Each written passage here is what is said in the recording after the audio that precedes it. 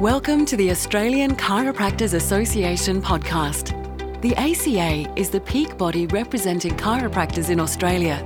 Hosted by ACA President Dr. Anthony Coxon, these podcasts explore the science, art, philosophy and politics of chiropractic, as well as reviewing the latest research and discussing how chiropractors can strive for excellence in practice. Well, hello there and welcome to the Australian Chiropractors Association podcast. I'm your podcast host, Anthony Coxon. Welcome to part 2 of our discussion on concussion. If you tuned into the last podcast, you'll remember that I've been talking with Dr. Brett Jaros, who's quite an expert in this area, probably the leading, I would say, chiropractor in this field. And last podcast we were speaking more about what happens at the moment of concussion, some of the pathophysiology, what to look for in assessment and management, particularly on the field. One of the things, though, as chiropractors that we're going to see probably more of is the people who aren't quite recovering from concussion in the way that we would like them to. And this is the persistent post-concussive syndrome that you may or may not have heard of.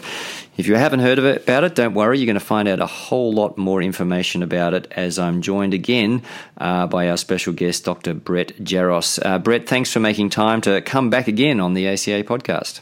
Oh, not a problem, Anthony. Thank you very much for having me. Look, I really appreciate your time. I know you're a busy man, so let's get straight into the nitty-gritty of it.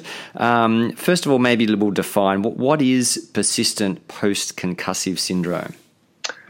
Yeah, so when we look at the concussion symptoms and the concussion diagnosis from the last podcast, we should see that people recover clinically, so symptom recovery from concussion in an adult should happen in less than 10 to 14 days. So within 2 weeks, an adult should have clinical recovery from their symptoms.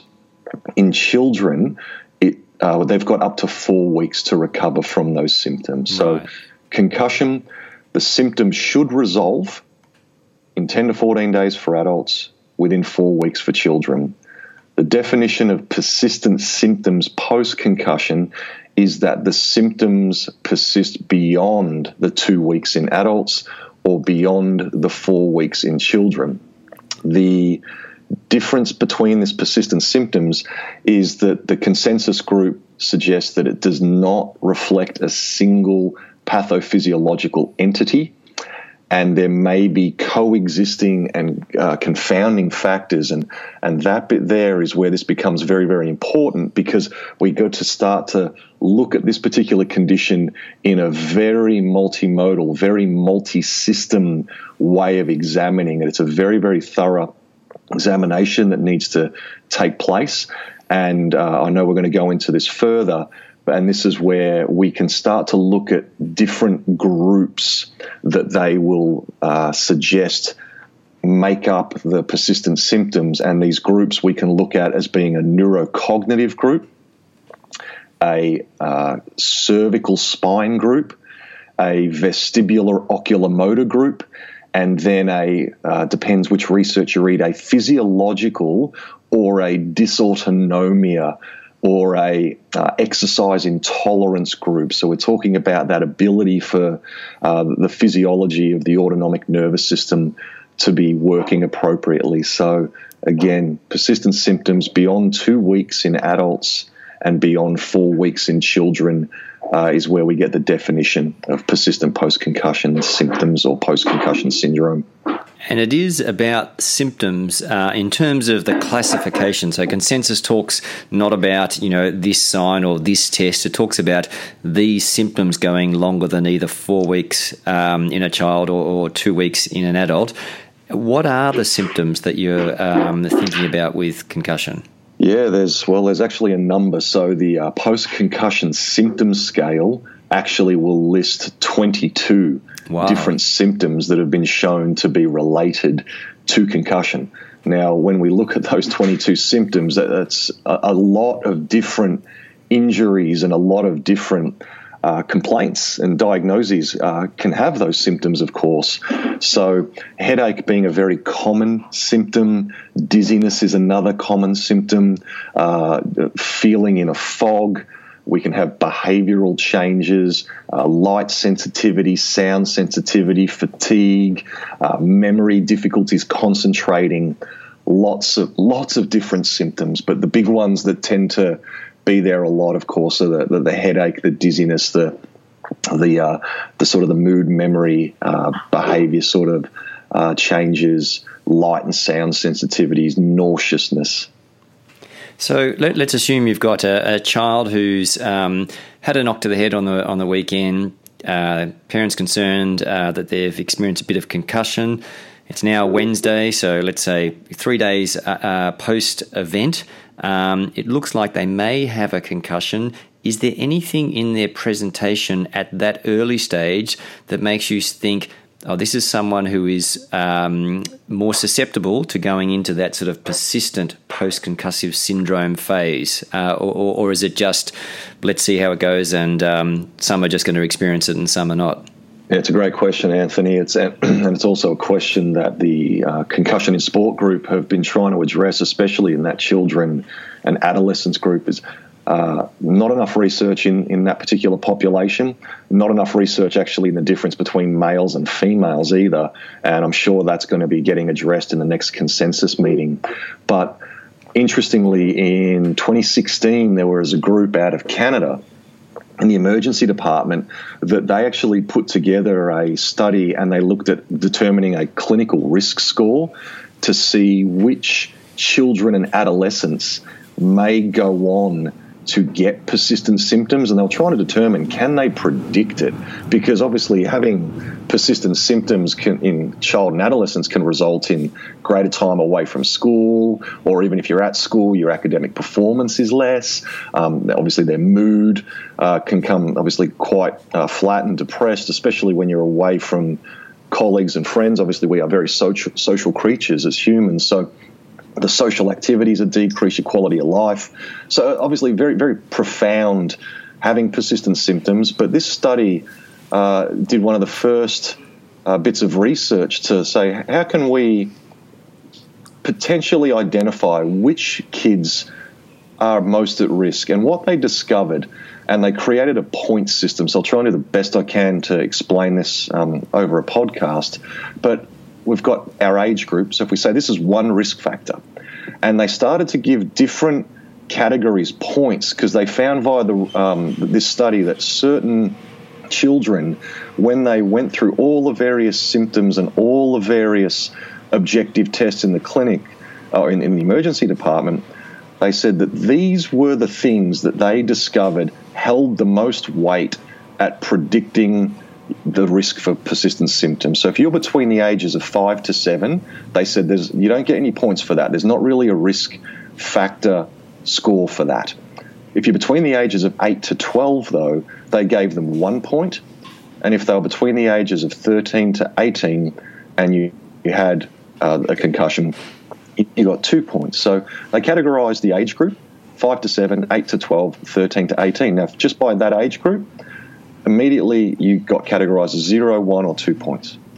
Then if you're a male, you got 0 points. But if you're a female, you got 2 points. Right. So now all of a sudden we look at this and say, if you're a female adolescent between 13 to 18 and you've just had a concussion, you've immediately just been given 4 points. Wow. Now just jumping ahead to paint this picture, the risk cutoff scores, a high risk for developing persistent symptoms in a child adolescent is someone that gets between 9 and 12 points. Yeah. So just the fact that you are female adolescent, you've already got 4 points on the way to 9 to suggest you are at high risk of developing persistent symptoms. Then they had another category, which was if you've had a concussion before or you haven't had a concussion before, you got 0 points for that. Now, that concussion before, you had to be able to the symptoms had to resolve within a week. So if I just define that again, if you had no concussion, you got 0 points. Or if you had a concussion before, but the symptoms resolved within a week, that was also 0 points. But if you've had a concussion before and those symptoms lasted longer than a week, that also gave you 1 point. If you'd had a personal history of migraine, and the answer was yes to that, that gave you a point. If obviously you didn't, you got no points. The next one's tricky. Obviously, answers questions slowly. If they are slow cognitively to respond, and that was the answer. Your outcome for that question is you think yes, they were slow. That gives them a point. But if you felt that they answered timely, then the score for that was 0. Now, tandem stance. This comes from the modified balance error scoring system. So we stand heel to toe. Yep. And if we look at the best here, we just sort of have to break this down, but that test involves you having your non-dominant leg. So ask the person, which foot would you kick a ball with? And they would say, all right, I'm going to kick it with my right foot. So the right foot goes in front, the left foot goes behind, and we are heel to toe in our tandem Romberg stance. We put our hands on our hips, and then we have the patient close their eyes. Now, what we're looking for is over 20 seconds, how many errors they make. So if the patient opens their eyes, that's 1 error. And they immediately close their eyes, and the 20 seconds obviously just keeps going. If they take their hands off their hips, that's another error. If they step out of position, that's another error. Of course, stepping out of position or falling, and that's another error. Hopefully, obviously, you're always there to catch them in case they fall. Yes, of course. Obviously, we've got to be beside them. The other part of that test is if you see them from their waist leaning more than 30 degrees to one side and they stay out of position for more than 5 seconds, that gives them another point. So, another error, I should say. So with that tandem stance testing, if someone makes more than 4 errors, or they're just simply unable to be in that position, that gives them a point. So far we've got an age group category, a sex, gender category. We've got a longest symptom duration category, migraine, answers questions slowly, tandem stance, and then the final 3 are, if they have a headache, that gives them a point. If they're sensitive to noise, that gives them a point. And if they complain of fatigue, that gives them 2 points. And it was over 9 points is where they're at a higher risk, is that right? They're at a high risk. So between 9 and 12 points is the high risk for predicting that these people will persist with their concussion symptoms. Well, I guess rush back to activity if any of those things are starting to show up. Yes, and now there's also on that predicting persistent symptoms, and just we will talk about this more in detail, but we're going to talk about the Buffalo Concussion Treadmill test just here, because what they showed is that using that test, which we will expand on, and they showed that if you compare someone's resting heart rate and then you compare the heart rate on the Buffalo Concussion Treadmill test, and if that difference between those heart rates was less than 50, then that was 73% sensitive and 78% specific for predicting delayed recovery in concussed adolescents. Right, wow. And one more, and if we do the symptom threshold on the Buffalo Concussion Treadmill test, if they do the test and they develop symptoms at less than 135 beats per minute heart rate, these people were 45 times more likely to have a recovery that lasted longer than 3 weeks. And is that great regardless of age, that 135 beats? That one was regardless of age. Right. Yeah. So we've got that one there being just across the board. We've got 2 studies there that have shown we've got risk factor scores within the emergency department, and we've got this other Buffalo Concussion Treadmill test, which we will expand on in a bit. So as to how... Sorry, you. What I was going to ask now. We'll expand on how it works. Yeah. Sorry, we're cutting across each other there. So we've got now, and I guess there's obviously a bit of a crossover here because I wanted to talk about assessment. I know there's a fair bit of detail in this part, and this assessment, while we're talking about persistent post-concussive syndrome, this sort of assessment is really something that you would do, I'm assuming, with most of your people that come in and complain that they've had a concussion. So whether they're a week into it or 4 weeks and still having problems, these assessments are still going to be pertinent. Would that be right? Absolutely. So the one thing here with the Buffalo concussion treadmill test, or the exercise tolerance testing, or the graded aerobic testing, whichever way we want to look at labeling this test, this should be getting done from the start, not just when someone's got persistent symptoms. And the reason this should be getting done from the start is out of all of the evidence that exists for helping trying to manage concussion symptoms, aerobic exercise has the single most evidence for a therapy. Right. Okay. Well, let's dive in there, and we'll kind of try and break it up. So, with assessment, obviously, you're going to do a comprehensive case history. I'm not sure. Is there anything in particular that you needed to highlight in the history, or is it more the assessment that are the key points? Obviously, because of the other factors that are in there, that history needs to be obviously comprehensive, where we're asking them about the mechanism of injury. It'd be nice. A lot of people now with phones obviously have video footage. The parents are filming things, so if they've got video footage, to be able to see that, you might be able to review whether or not one of those significant things were seen, with loss of consciousness, tonic posturing, etc. And then you're going through asking the people if you'd had a concussion before. If so, what assessments did you have done? What treatments did you have done? How long did it take you to recover? How many concussions have been there previously? And you go through that same history of concussion, asking about previous histories of learning disorders or mental illnesses, particularly depression, because these things are also known risk factors for persistent symptoms. Looking at then asking the person, what symptoms do you have now? That's where your post-concussion symptom scale is a great outcome measure to have.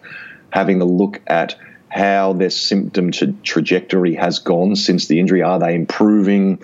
Are they worsening?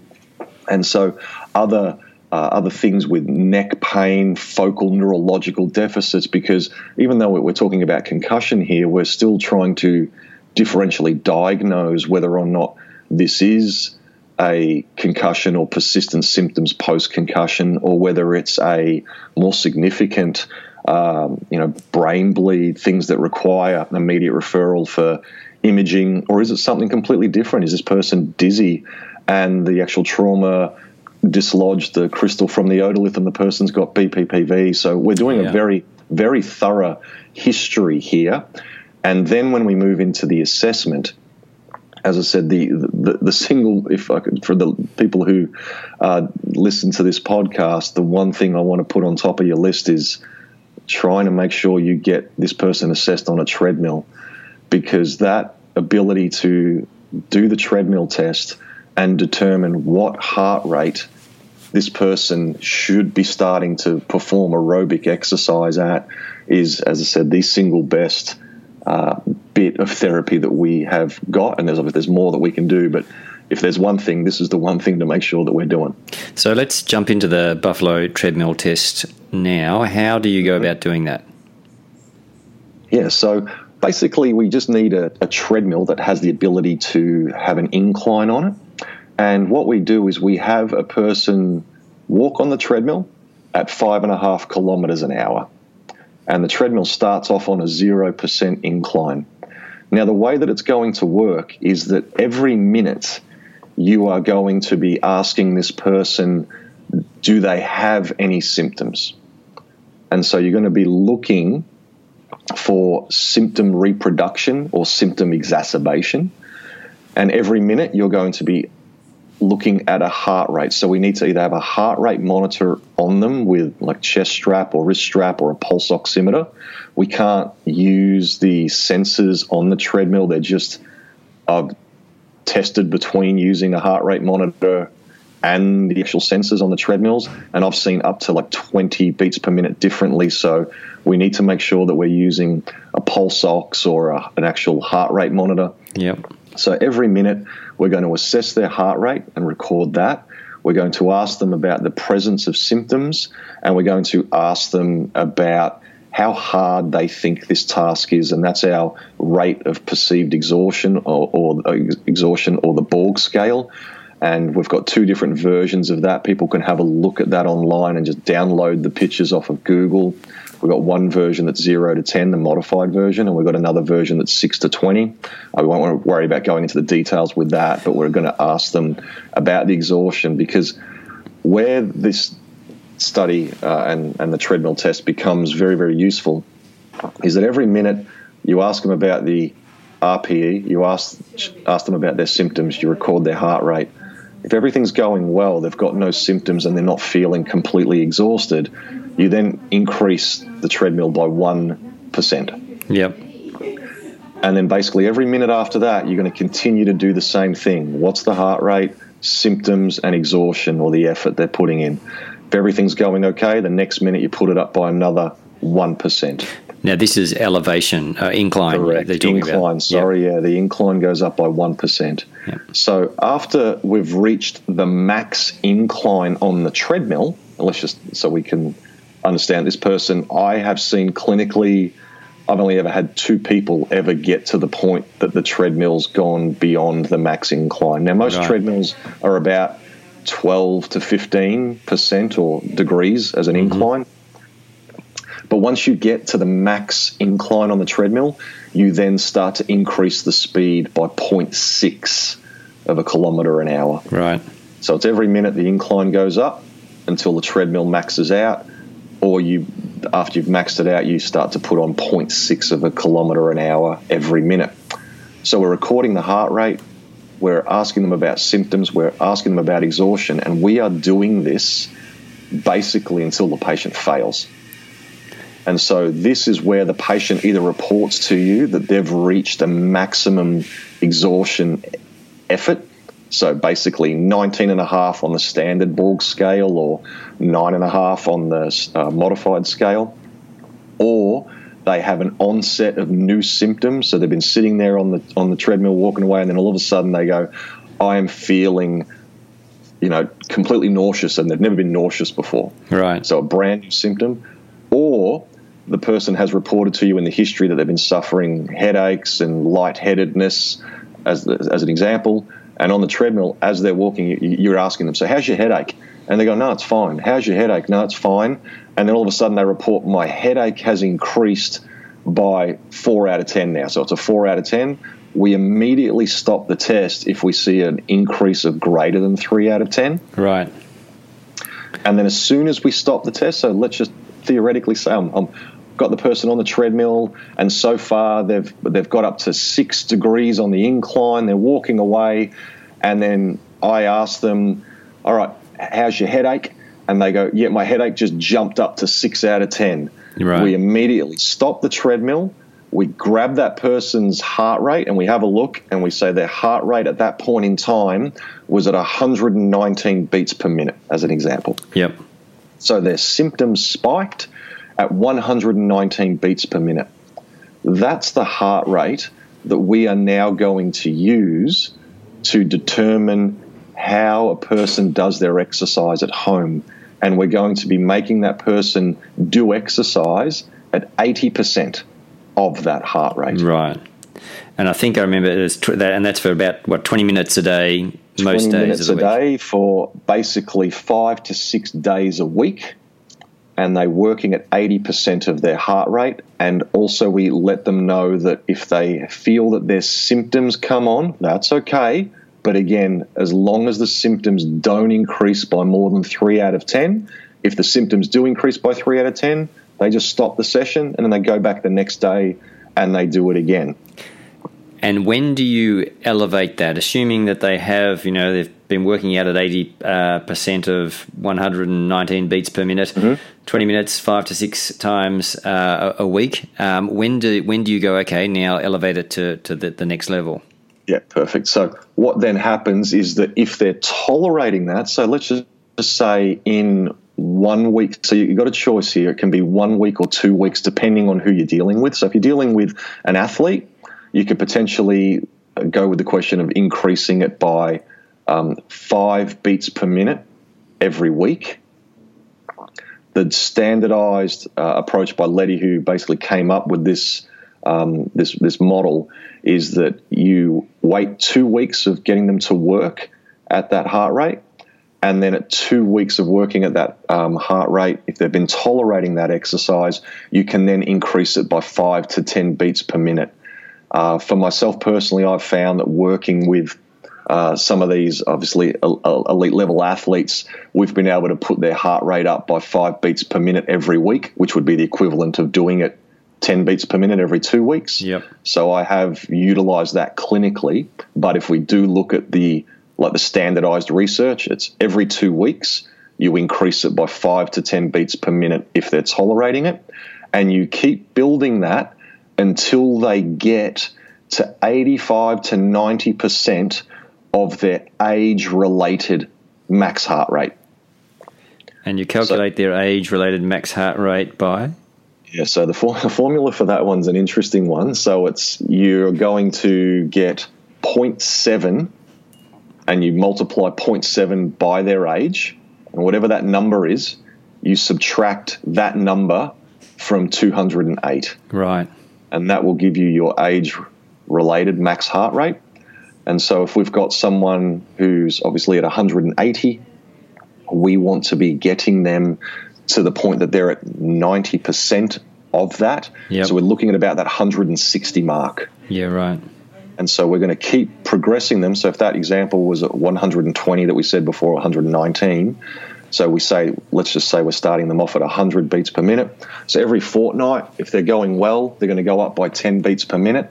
So it's going to take them at least 12 weeks to be able to get up to that 90%. Right. And this is a very effective and very safe way to start helping people get back to activity, get back to sport, but most importantly, help them to recover from their symptoms.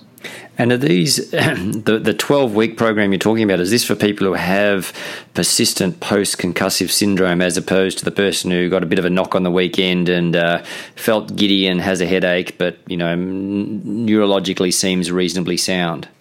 Yeah, so the thing for me personally, seeing it in clinic, I like the idea of utilizing this for everyone anyway, because I've seen the people where we use the graduated return to play. So the standard return to play protocol is I copped a bit of a knock on the weekend. We suspected a concussion and got diagnosed a concussion by the team doctors or the team health provider. And then they rest for a day or two, and then they just start doing activities of daily living that don't provoke their symptoms. So if they're able to do that at home and they're, doing the cooking, cleaning, going to work, breakfast, lunch, dinner, all that stuff, and they've got no symptoms, then the next day they say, now you can start to introduce some light aerobic exercise. And that idea of just like walking or stationary cycling at a slow pace, but there's no heart rate component to that. Mm-hmm. But if you can do that without symptoms, then the next phase is that you then start to bring in sport-specific exercise. So that's more, you're doing drills, but you're not doing drills really with the team.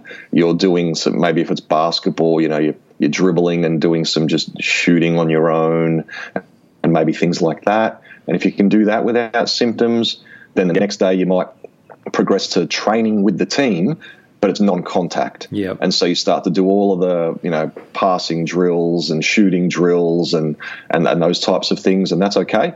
And then the next, if you get through all that without any symptoms, then you can move on to full contact practice, but that requires medical clearance for that. So you need a medical doctor to clear for that. Right.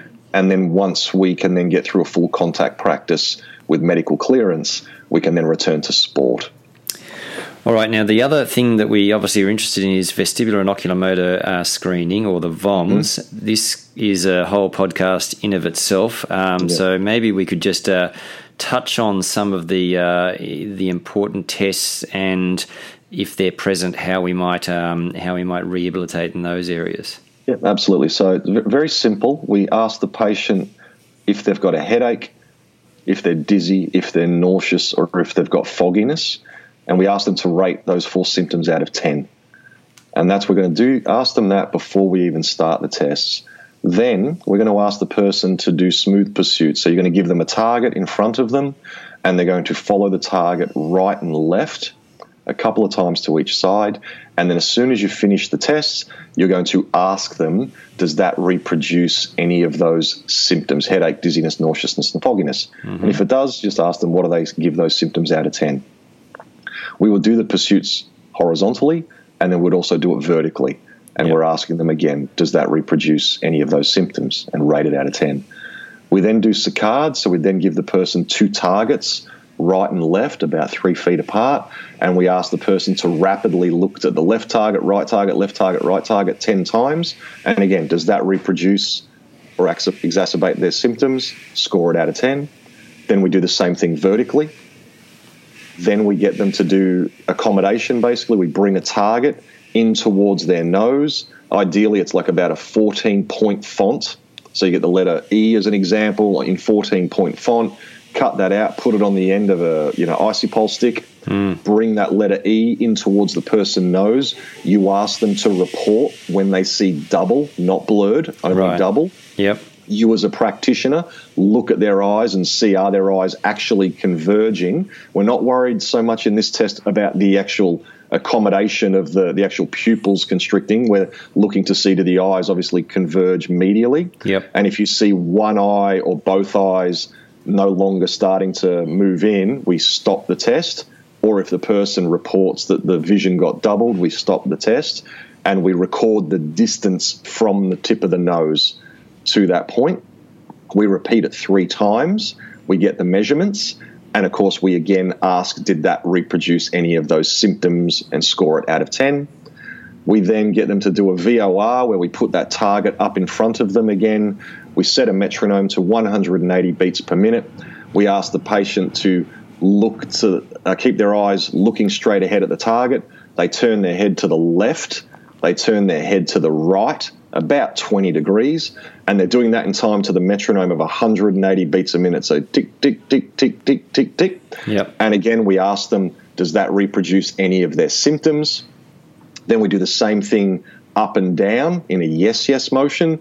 Same again, 180 beats a minute. Tick, tick, tick, tick, tick, tick, tick. Does that reproduce any symptoms? We're doing 10 repetitions of each of those. And then the last one's a visual motion sensitivity test. We ask the person to stand up. We get them to put their thumb out in front of them, outstretched in front of their nose. And then at 50 beats a minute on the metronome, we ask the person to rotate their whole body from their legs, so their hips, their trunk, their neck, their head is a solid block, and they turn everything to the right, so the thumb's going with them. And what will happen with that is the background behind them moves, and so that creates some visual motion disturbance. Yes. And again, at 50 beats per minute, we ask them to do 5 repetitions of that. Does that bring on any symptoms? That is the standardized VOMS. Myself personally, at the conference the other week, I demanded more from our group. And that demand for more is there are objective things that we can look at in those tests. And when people are doing any of those eye movements, naturally we look for pathology, and that pathology being, does the eyes actually move together? If we see one eye moving and one eye not, we're thinking about obviously muscle palsies and oculomotor nerve and abducent nerve types of problems, which may indicate for us to go and get other imaging for concerns of more red flags. So naturally we want to be looking objectively too, but then there's things that are not the red flags and the pathology, but more the dysfunction. And the analogy of watching someone at the gym lifting weights, and they're doing a bicep curl, and you see them with the barbell and they're bringing the bar up towards their chest and then lowering it down, and then all of a sudden you see them lifting the bar up, the right arm's coming up but that left arm's struggling to come up, and they do that a couple of times and everyone around goes, geez, you need to work on that left bicep of yours, that left bicep's struggling. The same applies to your nervous system.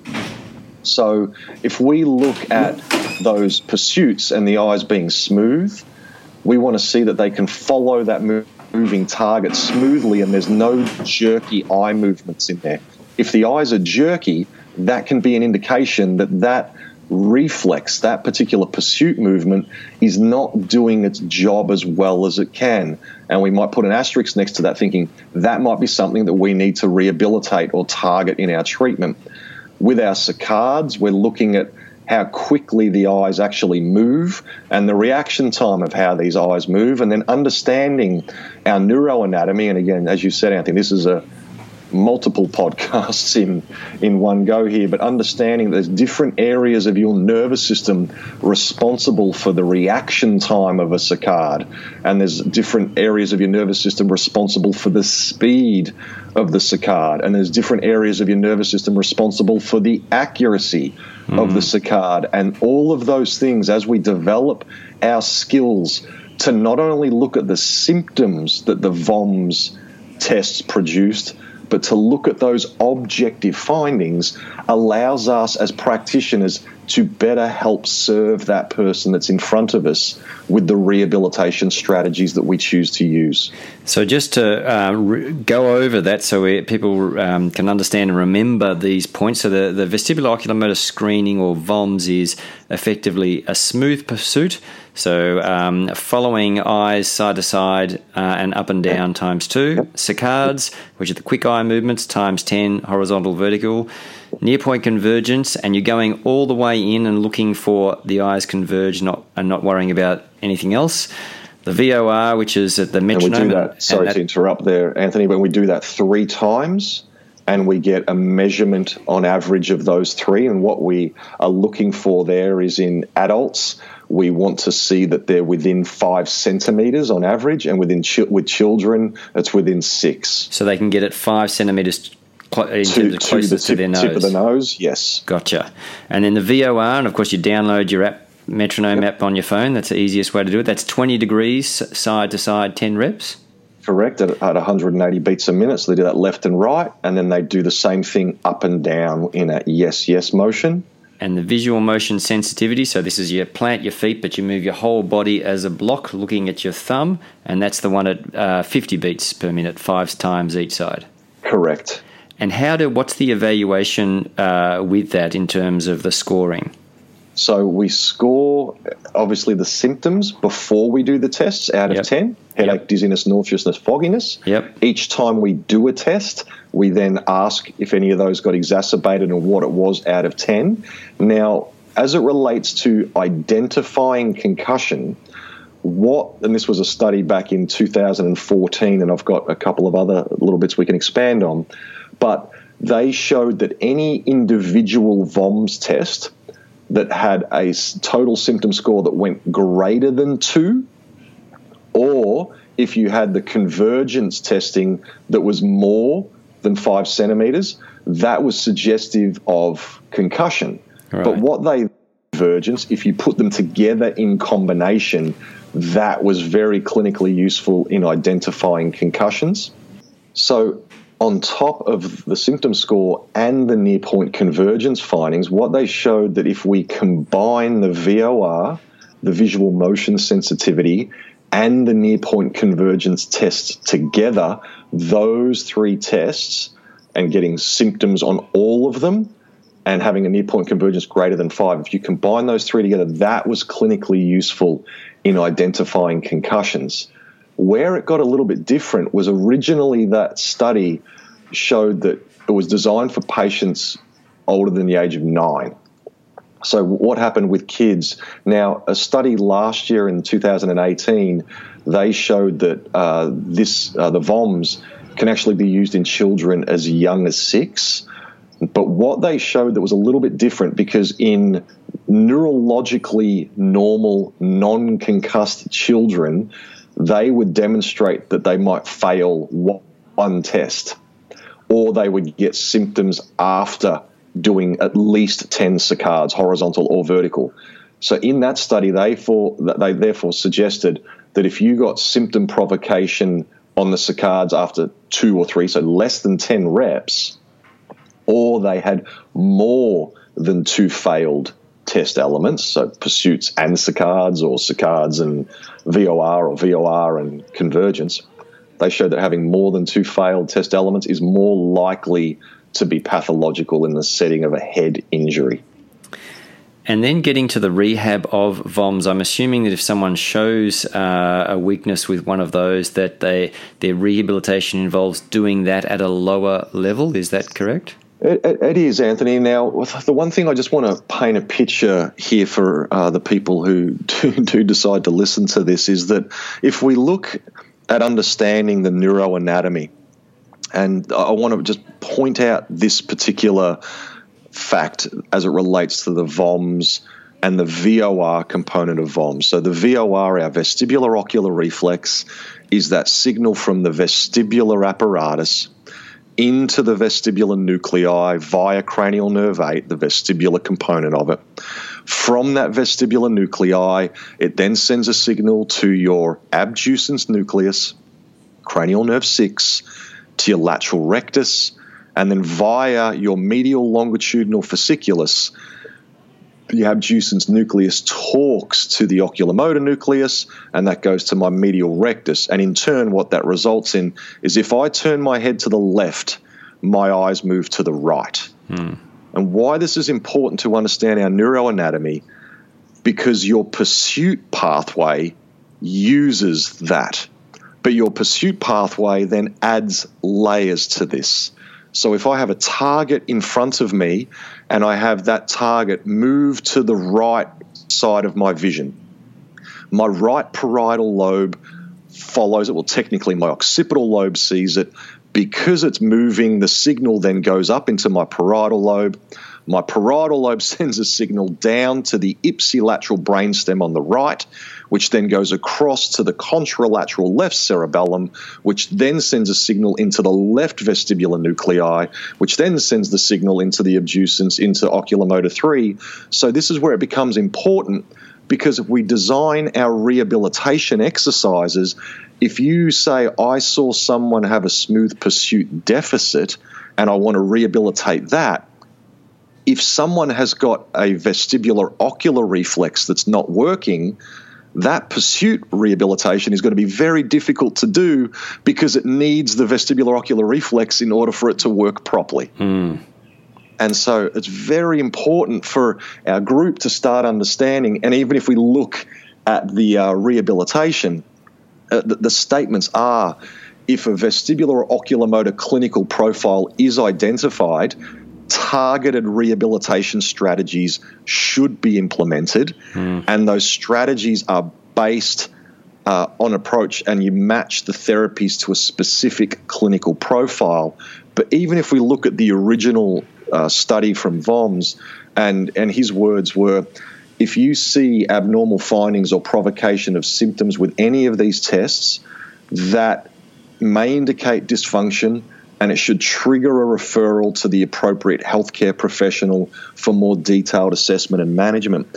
So if you as a practitioner have gone through vestibular assessments and the VOMs assessment and rehabilitation, you may have the tools to best help that person. But if you don't, what the research is suggesting is to make sure you get that person to someone that has the knowledge in this field to get that person the appropriate targeted rehabilitation. Time for a sensible referral, sounds like. Correct. So one thing to finish off with, the cervical spine, obviously we're going to be looking at from a biomechanical perspective, but you also talk about cervical flexor endurance. Yeah, so we've got a couple of tests where we can talk about, say, the cervical sensory motor style of testing.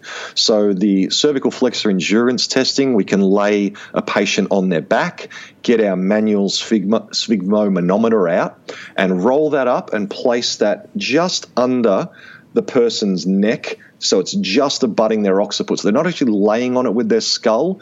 It's resting under their neck, abutting the occiput, and you pump that sphig up to 20 mils of mercury.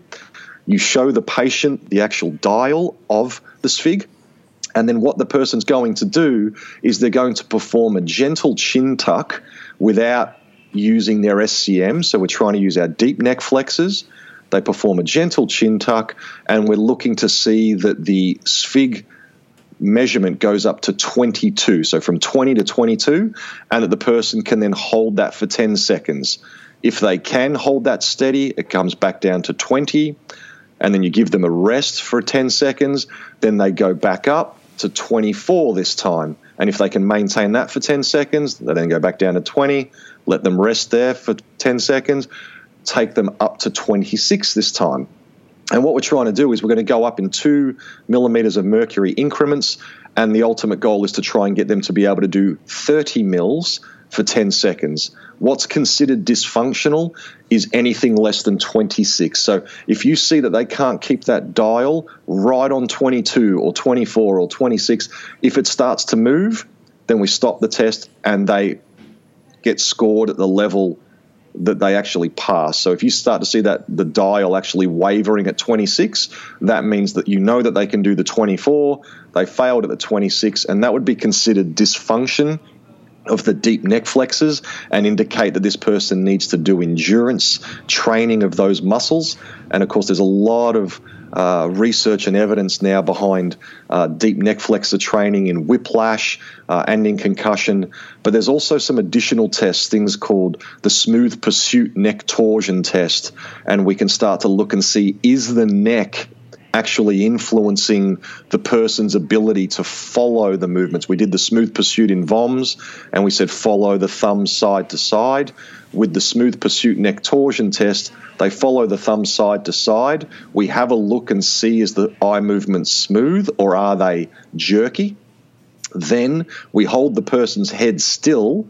We ask them to rotate their body under their head to 30 to 45 degrees, a bit like the Fitz-Ritson test for cervicogenic dizziness. Once their body is rotated to one side, we then ask the person to follow the thumb again, doing a pursuit.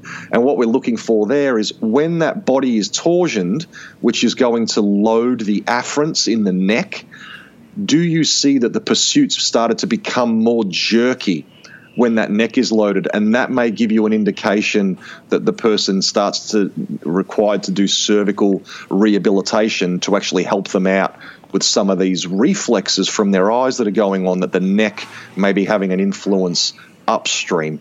It is a podcast that I expect people will want to listen to a few times to really get the understanding of what you've expressed there, and perhaps more importantly, the next time they see you on a seminar, they go, make the time to go out and actually hear you in person, because that was really excellent. One question I've got, just as our last little roundup, just in terms of the return to sport or return to school, what are some of just the key simple things that people need to sort of be aware of in terms of advice to patients and parents?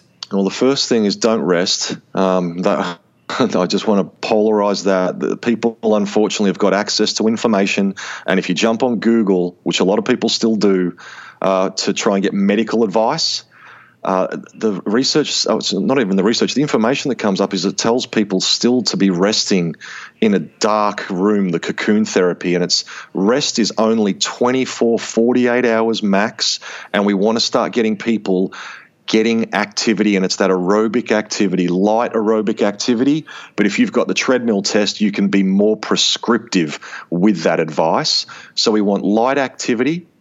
If you're a child or an adolescent, the focus is on graduated return to school.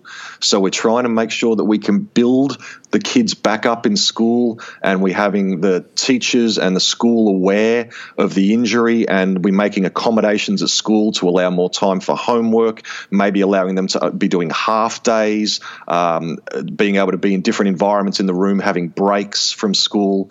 So we want that return to school is priority, but the activity, actually doing symptom-limited physical activity, is absolutely appropriate, and we want them to be doing that to help them. And then our return to sport protocol is, once we're getting people returning to school, then we can start having the process of returning to sport. And we mentioned those things before about basically symptom-limited activity first, building up that aerobic exercise. Then you can introduce some sport-specific exercise into the non-contact training drills, into full contact practice, then into the return to sport. Brett, that's an awesome summary. We've delved pretty deep there, but I think there's some great information for chiropractors and indeed all health professionals working in this area. Thanks you so much for your time and for doing this double podcast. Not a problem, Anthony. Anything we can do to try and help get the message out there and better help serve our community and the people who unfortunately go through some pretty horrible times with this condition, I think is well worth sharing. Absolutely. Now, that's it for me. Thank you so much for listening and hanging in there, because I know it was a tough podcast today, but gee, it was some good information. I hope you found the podcast hopeful and helpful, rather, in your quest for excellence, and I look forward to chatting with you again on our next ACA podcast.